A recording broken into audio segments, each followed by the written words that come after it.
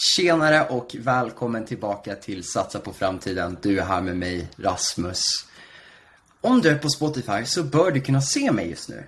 Det här är så sjukt fränt. Jag sitter i mitt rum i lägenheten som jag delar med min polare. Och det är otroligt varmt i London. Jag sitter med en hink under min stol med mina fötter i den för att imorgon ska det tydligen bli 40 grader. Och idag är det inte alls svalt i mitt rum, kan jag säga dig. Vi kanske kan till och med se att svetten håller på att börja forma i pannan på mig. Det här är helt fantastiskt. Jag måste säga att jag har ett nytt videosystem här. Och det här är svinhäftigt. Så vi får se hur ofta jag kan börja göra sånt här. Hur som haver, jag tänkte bara berätta lite om min dag. Så här. Idag var egentligen en dag som jag skulle göra ganska mycket på. Jag skulle träna, jag skulle jobba, jag skulle äta bra, jag skulle göra mycket, jag skulle få saker gjort. Och sen imorgon, för det är söndag idag när jag filmar det här, så på jobbet så skulle jag kunna visa, hej, kolla hur mycket jag har gjort. Ja, vad fantastiskt. Har jag gjort det? Nej. Vad har jag gjort idag? Jag drog på bodypump i en timme. Kom hem. Käka. Jag TikTokade. Jag hade en TikTok-livestream medan jag käkade. Det tog typ 2 timmar att laga och käka allt det här. För jag satt och snackade mesta delen istället för att äta. Och efter sen dess har jag inte gjort någonting. Jag scrollade TikTok. Jag postade en TikTok. Vad mer har jag gjort? Jag har inte gjort någonting. Och det är okej, det är med. Jag sitter och tänker lite. För jag försöker lista ut en ny strategi i jobbet som jag måste lista ut. Så jag sitter bara och tänker på det för det mesta. Men fortfarande, det är inga galna grejer. Och min flatmate är på campus just nu och jobbar arslet av sig 10 timmar om dagen. Jag förstår inte vart han får energin ifrån. Frankly, jag har ingen just nu. Alltså jag har verkligen ingen energi att jobba. Imorgon kommer jag säkert ha det för det jag måste. För det är jobb, du vet. Men just nu har inte jag energin att spendera overtime. Och det är okej, det är med. Det är egentligen det jag ville säga med att berätta om min dag idag. Jag har läst ut äntligen, vänta, kan du se bakgrunden? Finns några högböcker där. Gary Vaynerchuks 12 and a half. Boken som jag köpte 150 av och sen skickade ut till mina följare randomly i Sverige. Jag spenderade multum på det. Med allting som jag tjänat ihop via TikTok spenderade jag på en massa böcker som jag skickade iväg till mina följare randomly nu i vår. Skulle varit i julas men blev flyttat till vår. Ifall du fick en av böckerna, grattis. Ifall du inte fick, tough luck. Nästa gång när jag tjänar mer pengar så kanske jag kan göra en ny giveaway. Och jag har precis faktiskt läst ut den själv. Den har bara så här legat på min nattduksbord och jag har inte gjort någonting åt det. Men jag äntligen lyssnade igenom den och wow, vilken bra bok det var jag valde att ge bort till mina följare. Det är en helt fantastisk bra bok. Jag kan rekommendera den till alla. Den pratar om emotionell intelligens genom ens liv. Och egentligen främst för framgång inom företagsamhet. Men bara i allmänhet. Alltså bara emotionell intelligens, hur stor viktig det är. Den pratar om empathy, kindness, humility, kind candor, self-awareness, tenacity. Den pratar om kommer inte så ihåg resten. Ambition är en, curiosity är en annan. Det är en helt fantastisk bok som man måste rekommendera till alla. Så ifall du har lite tid nu i sommar att läsa, jag kan rekommendera den starkt. Jag kommer använda mig det jag lärt mig den här boken långt framöver. Precis, jag har samma känsla när jag läste den här boken som jag hade när jag läste Hans Roslings Factfulness. Bill Gates, som du kanske känner igen, grunden till Microsoft, delgrunden, quotar boken som den absolut viktigaste boken som någonsin har skrivits. Han quotar det som den bästa boken någonsin eller någonting sånt. Jag parafraserar, men han säger antingen att det är den viktigaste eller den bästa boken som någonsin har skrivits. Och han läser en bok i veckan. Otroligt smart kille. Och jag fick även samma känsla när jag läste 12 Rules for Life av Jordan Peterson. För det var också en väldigt profound bok som jag tog med otroligt mycket ifrån. Så det var uppfriskande att läsa. Och jag kan rekommendera ifall du känner att du behöver Du vill få lite bredare perspektiv på emotionell intelligens och hur man managerar andra människor med en liten finare och snällare stil än kanske Steve Jobs är känd för att ha. Så kan jag rekommendera det till dig starkt. Vad mer vill jag prata om idag? Jag har inte riktigt bestämt mig faktiskt. Men jag skulle ju kunna berätta om... senaste gången pratade jag om Andrew Tate. Jag har fått en liten realization att många bryr sig om Andrew Tate av fel anledningar. Jag tror att många bryr sig om Andrew Tate av fel anledningar.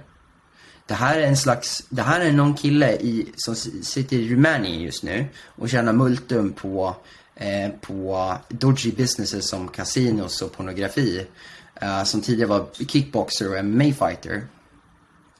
Så sen lägger upp videor om hans tankar kring samhället. Och han är en smart kille, farsan var chas grandmaster, så att han kan ju dra ihop några smarta tankar kring hur samhället är strukturerat. Men det drar inte från att hans moral är nere i toaletten och att han bara bryr sig om att ha kul och tjäna pengar. Fair enough. Men jag vill bara säga att jag tror att många bryr sig om just den här, för liksom så här, hur skulle en hel liksom västra samhället på TikTok bry sig om en person så pass mycket.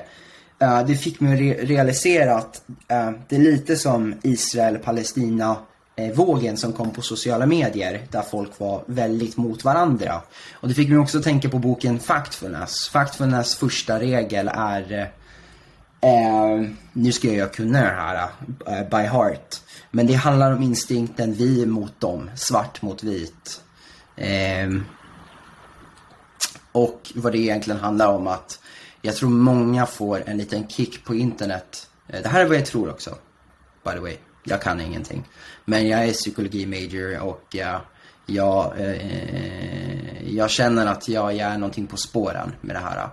Jag tror att många får en kick av att ta ställning till saker till internet. För att det finns en större känsla av anxiety i världen. För att vi inte känner att vi har någon kraft. Vi känner att vi inte har någon makt.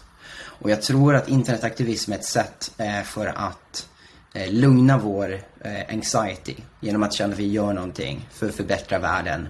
Vi kanske känner stress på grund av att vi vet att klimatet kommer bli fuckat. Det är därför vi har extrem temperaturer just nu i världen. Och varför folk blir riktigt kaotiskt med orkaner i Karibien. Och varför liksom... Du kanske har climate anxiety. Climate change anxiety är en grej. Climate change anxiety kanske det heter. Min kompis studerar ganska vilt just nu. Han har rest runt i Etiopien och Malawi och nu i Fiji Islands och pratar med aboriginals för att förstå sig på climate change anxiety och forska kring det. Så det kanske är det som ger anxiety. Eller så kanske det är din förståelse om dina childhood traumas. Eller någonting som ger anxiety. Och det är en lätt sätt att känna att nu vill jag relieva min anxiety. Är genom att ta ställning till någonting på internet och hitta en slags samband med andra människor. Och känna sense of relatedness. Att du kan relatera till andra. Att du kan få ett stöd från andra. Att du får en supportgrupp. Att du hittar gemensamma opinions. Och på det sättet så bygger du upp ett slags supportnätverk av folk som håller med dig om ett väldigt arbiträrt topic, som en random människa på internet som du aldrig kommer träffa och som du aldrig har träffat. Andrew Tate till exempel. Samma sak med Jordan Peterson, tror jag personligen. Vad är min åsikt om Jordan Peterson, by the way? Han är klinisk psykolog. Jag är psykologi major. Och hittills, det grejen han säger kring social psychology. Social psychology är studier bland annat om hierarkier i samhället och hur vi interagerar med varandra och hur vi strukturerar oss i samhället kring andra. Det är spot on. Är han världsbäst inom neuroscience och the study of chromosomal gonadal genetic sex? Nej.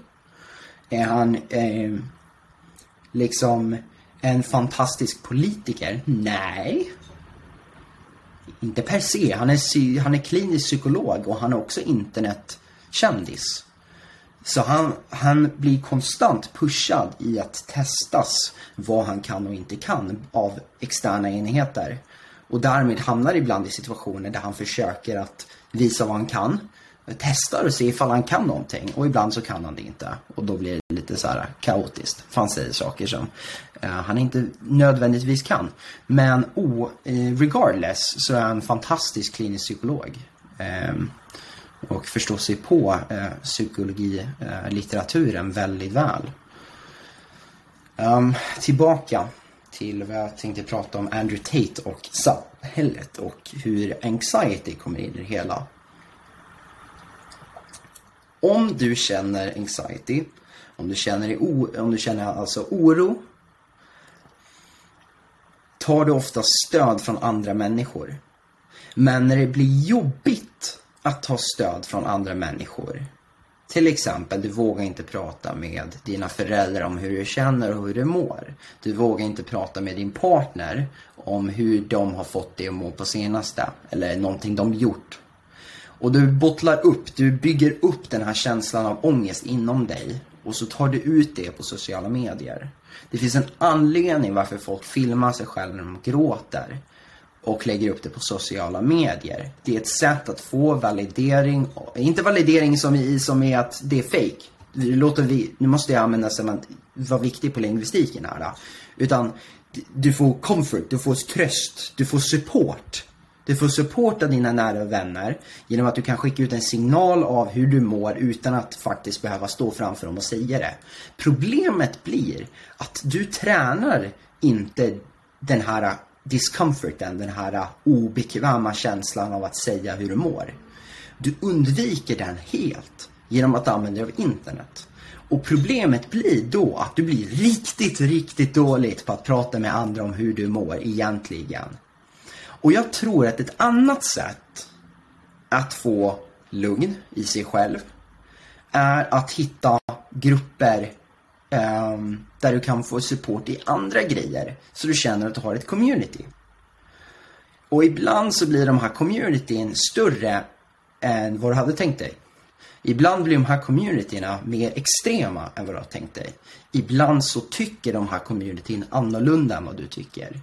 Men du väljer att identifiera dig med communityn på grund av tryggheten du känner. Jag tror därför att det är väldigt många fritänkare som inte identifierar sig med ett community. Som identifierar sig som individer. Det kan också vara arrogans, by the way. Det vet jag inte. Men det kan också vara arrogans som gör att sådana här populära fritänkare som typ Steven Bartlett eller Gary Vaynerchuk inte identifierar sig i en låda som jag är entreprenör, jag är social media expert, jag är leftist, jag är right, jag är liberal, jag är demokrat, liksom, jag är republican. Det finns lådor som folk inte identifierar sig i för man behöver ingen extern validering av andra för att man har redan en comfort inom sig själv att känna att jag är den jag är och jag behöver ingen etikett för att som någon ska ge mig för att det bekräftas. Utan jag förstår de begränsningarna mina åsikter har och vad min moral, vart det boxar av sig. Jag behöver inte följa ett ramverk som någon annan ger mig.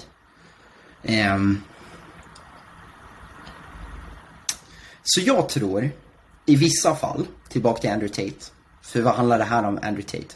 Jag tror i vissa fall, så ifall du blir oerhört upprörd av Andrew Tates statements om kvinnor och pornografiindustrin och lagar och regler, och du är kanske, eller om transrättigheter, och du är kvinna, du är transman eller kvinna, ifall du är man eller kvinna, men hur som helst,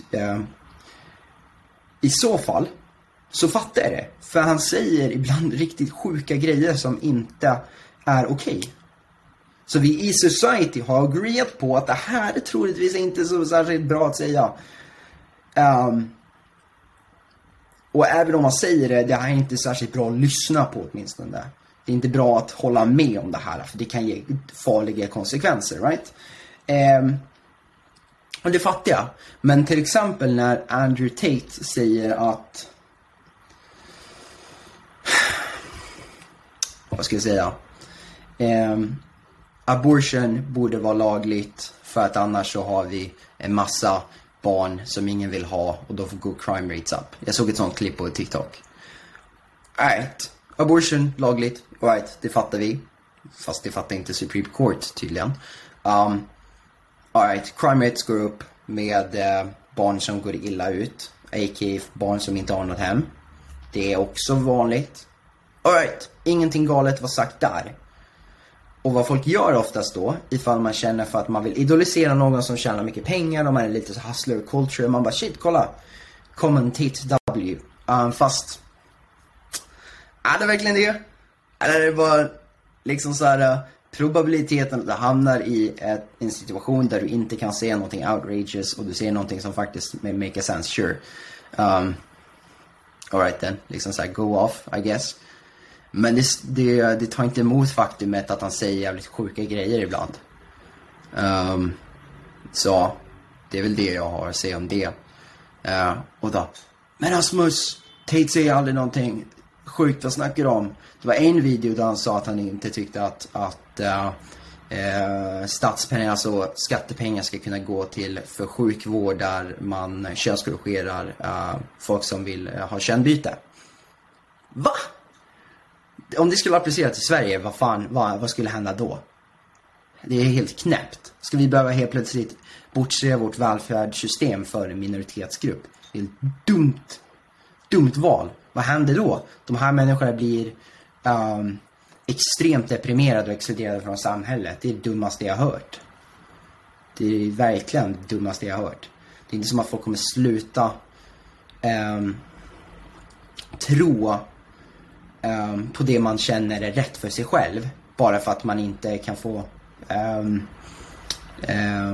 surgery. Och nu vet jag att det finns en procentuell chans att folk ångrar sig. Right, det finns det. Men det finns också väldigt, väldigt många som faktiskt behöver det. Och jag tycker liksom så här, då är det klart man ska få det.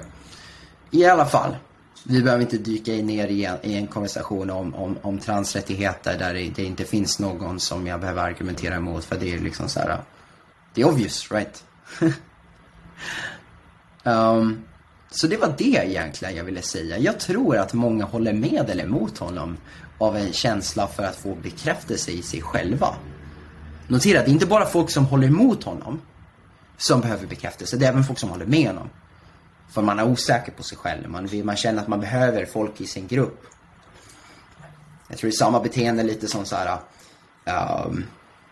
Avanza-killarna flockar med varandra. Ränta på ränta.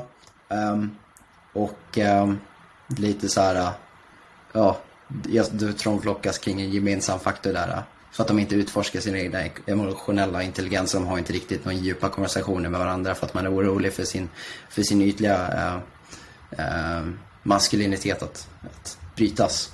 Och man vågar inte ta kanske en diskussion om, hej, hur mår du egentligen, Adam? Liksom så här, utan man säger bara, hur går skoten? Eller, såg du matchen igår? Och jag menar, det är okej att prata om ytliga grejer, men jag tror också att man behöver prata om väldigt djupa grejer ibland. För jag tror att det krävs, dels är det bra för dig för träning. För vips så kommer din mamma en dag vara väldigt deprimerad för att hennes man gick bort. Eller så kommer du behöva ta ett snack med ditt syskon när dina föräldrar går bort. En dag så kommer du behöva ta en snack med din bästa vän. För att om vi tittar på mängden av divorces som sker i världen, så kommer du troligtvis när du är typ 40 någonting, om inte du har behövt skiljas, så kommer några av dina vänner behöva skiljas. Och då kommer de vara i en väldigt djup och mörk period i sitt liv. Och jag hoppas sannoliken att du har insikten att du behöver just nu träna på att hantera känslor. Det här gick in på ett väldigt annorlunda spår än vi hade tänkt med den här konversationen. Men jag hoppas att du inser att det kanske är rätt just nu ibland, när du börjar skolan igen och alla sitter utanför klassrummet och väntar på lektionen ska börja och sitter med sina telefoner och spelar spel eller snappar eller gör någonting annat. Då kanske det är värt att testa sätta ner telefonen och prata med en av dina klasskompisar och fråga hur de egentligen mår. Det kan vara värt det. Och i vissa fall kan det till och med rädda liv. Det kan vara någonting, ska vi titta på suicide rates, så kanske det är någon av dina kompisar som är suicidal. Och då kanske en glad konversation kan ge dem lite extra uppmuntring. Jag säger inte att du ska ta på dig ansvaret av att rädda alla i din närhet. Men vad jag kan säga är att om du kan göra världen lite bättre och vara lite snällare och få folk att må lite bättre, så varför inte? Det är lite slösad potential. Det är lite så här, om du kan bli bättre person själv, varför gör du inte?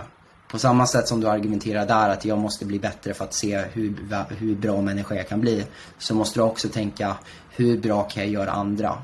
Hur väl kan jag bygga upp dem runt omkring mig? Och hur väl kan jag ta hand om dem i min närhet? För du vet aldrig vad det spiralar till att göra med för dig själv. Du hjälper med någon här, du får lite självkänsla, du går vidare till att göra någonting sånt, du får en pick-me-up där, liksom, du får ett supportnätverk där. Du blir best man på någon wedding, liksom. Det kan spirala i ganska fascinating spår när du utövar lite emotionell intelligens. Jag antar att jag är lite inspirerad av boken som jag snackade om tidigare om emotionell intelligens, men det går långa vägar, hörni. Det går väldigt långa vägar och jag hoppas att du förstår det. Det är det meddelandet jag vill sprida idag. Och jag tänker att jag faktiskt ska avsluta livestreamen där. Jag hoppas att jag inte kan diluta mina ord idag, för att jag tror jag sa väldigt viktiga grejer idag. Och jag hoppas att du kan, ifall du inte fick med det här, lyssna på det igen. Ifall du behöver det, lyssna på det igen. Och jag har en övning för dig den här veckan framöver. Gör någonting snällt för någon du inte känner. Kanske ge en 20-lapp till en tiggare utanför ICA. Eller ge en komplimang till någon man på tunnelbanan. Eller kanske, jag vet inte, ge en high five till någon som går förbi dig. Eller om du är ute och springer och du ser någon annan som är ute och springer. Säg några bra ord. High five. Bara någonting. Se vad som händer. Se hur det får dig att må. Och se ifall det är någonting du kan implementera mer i vardagen för att få dig själv att må bättre. Och med det sagt, hoppas jag att du har haft kul. Jag hoppas att det lyftas, att du har lyssnat. Och till nästa gång, satsa på framtiden. Ha det bäst.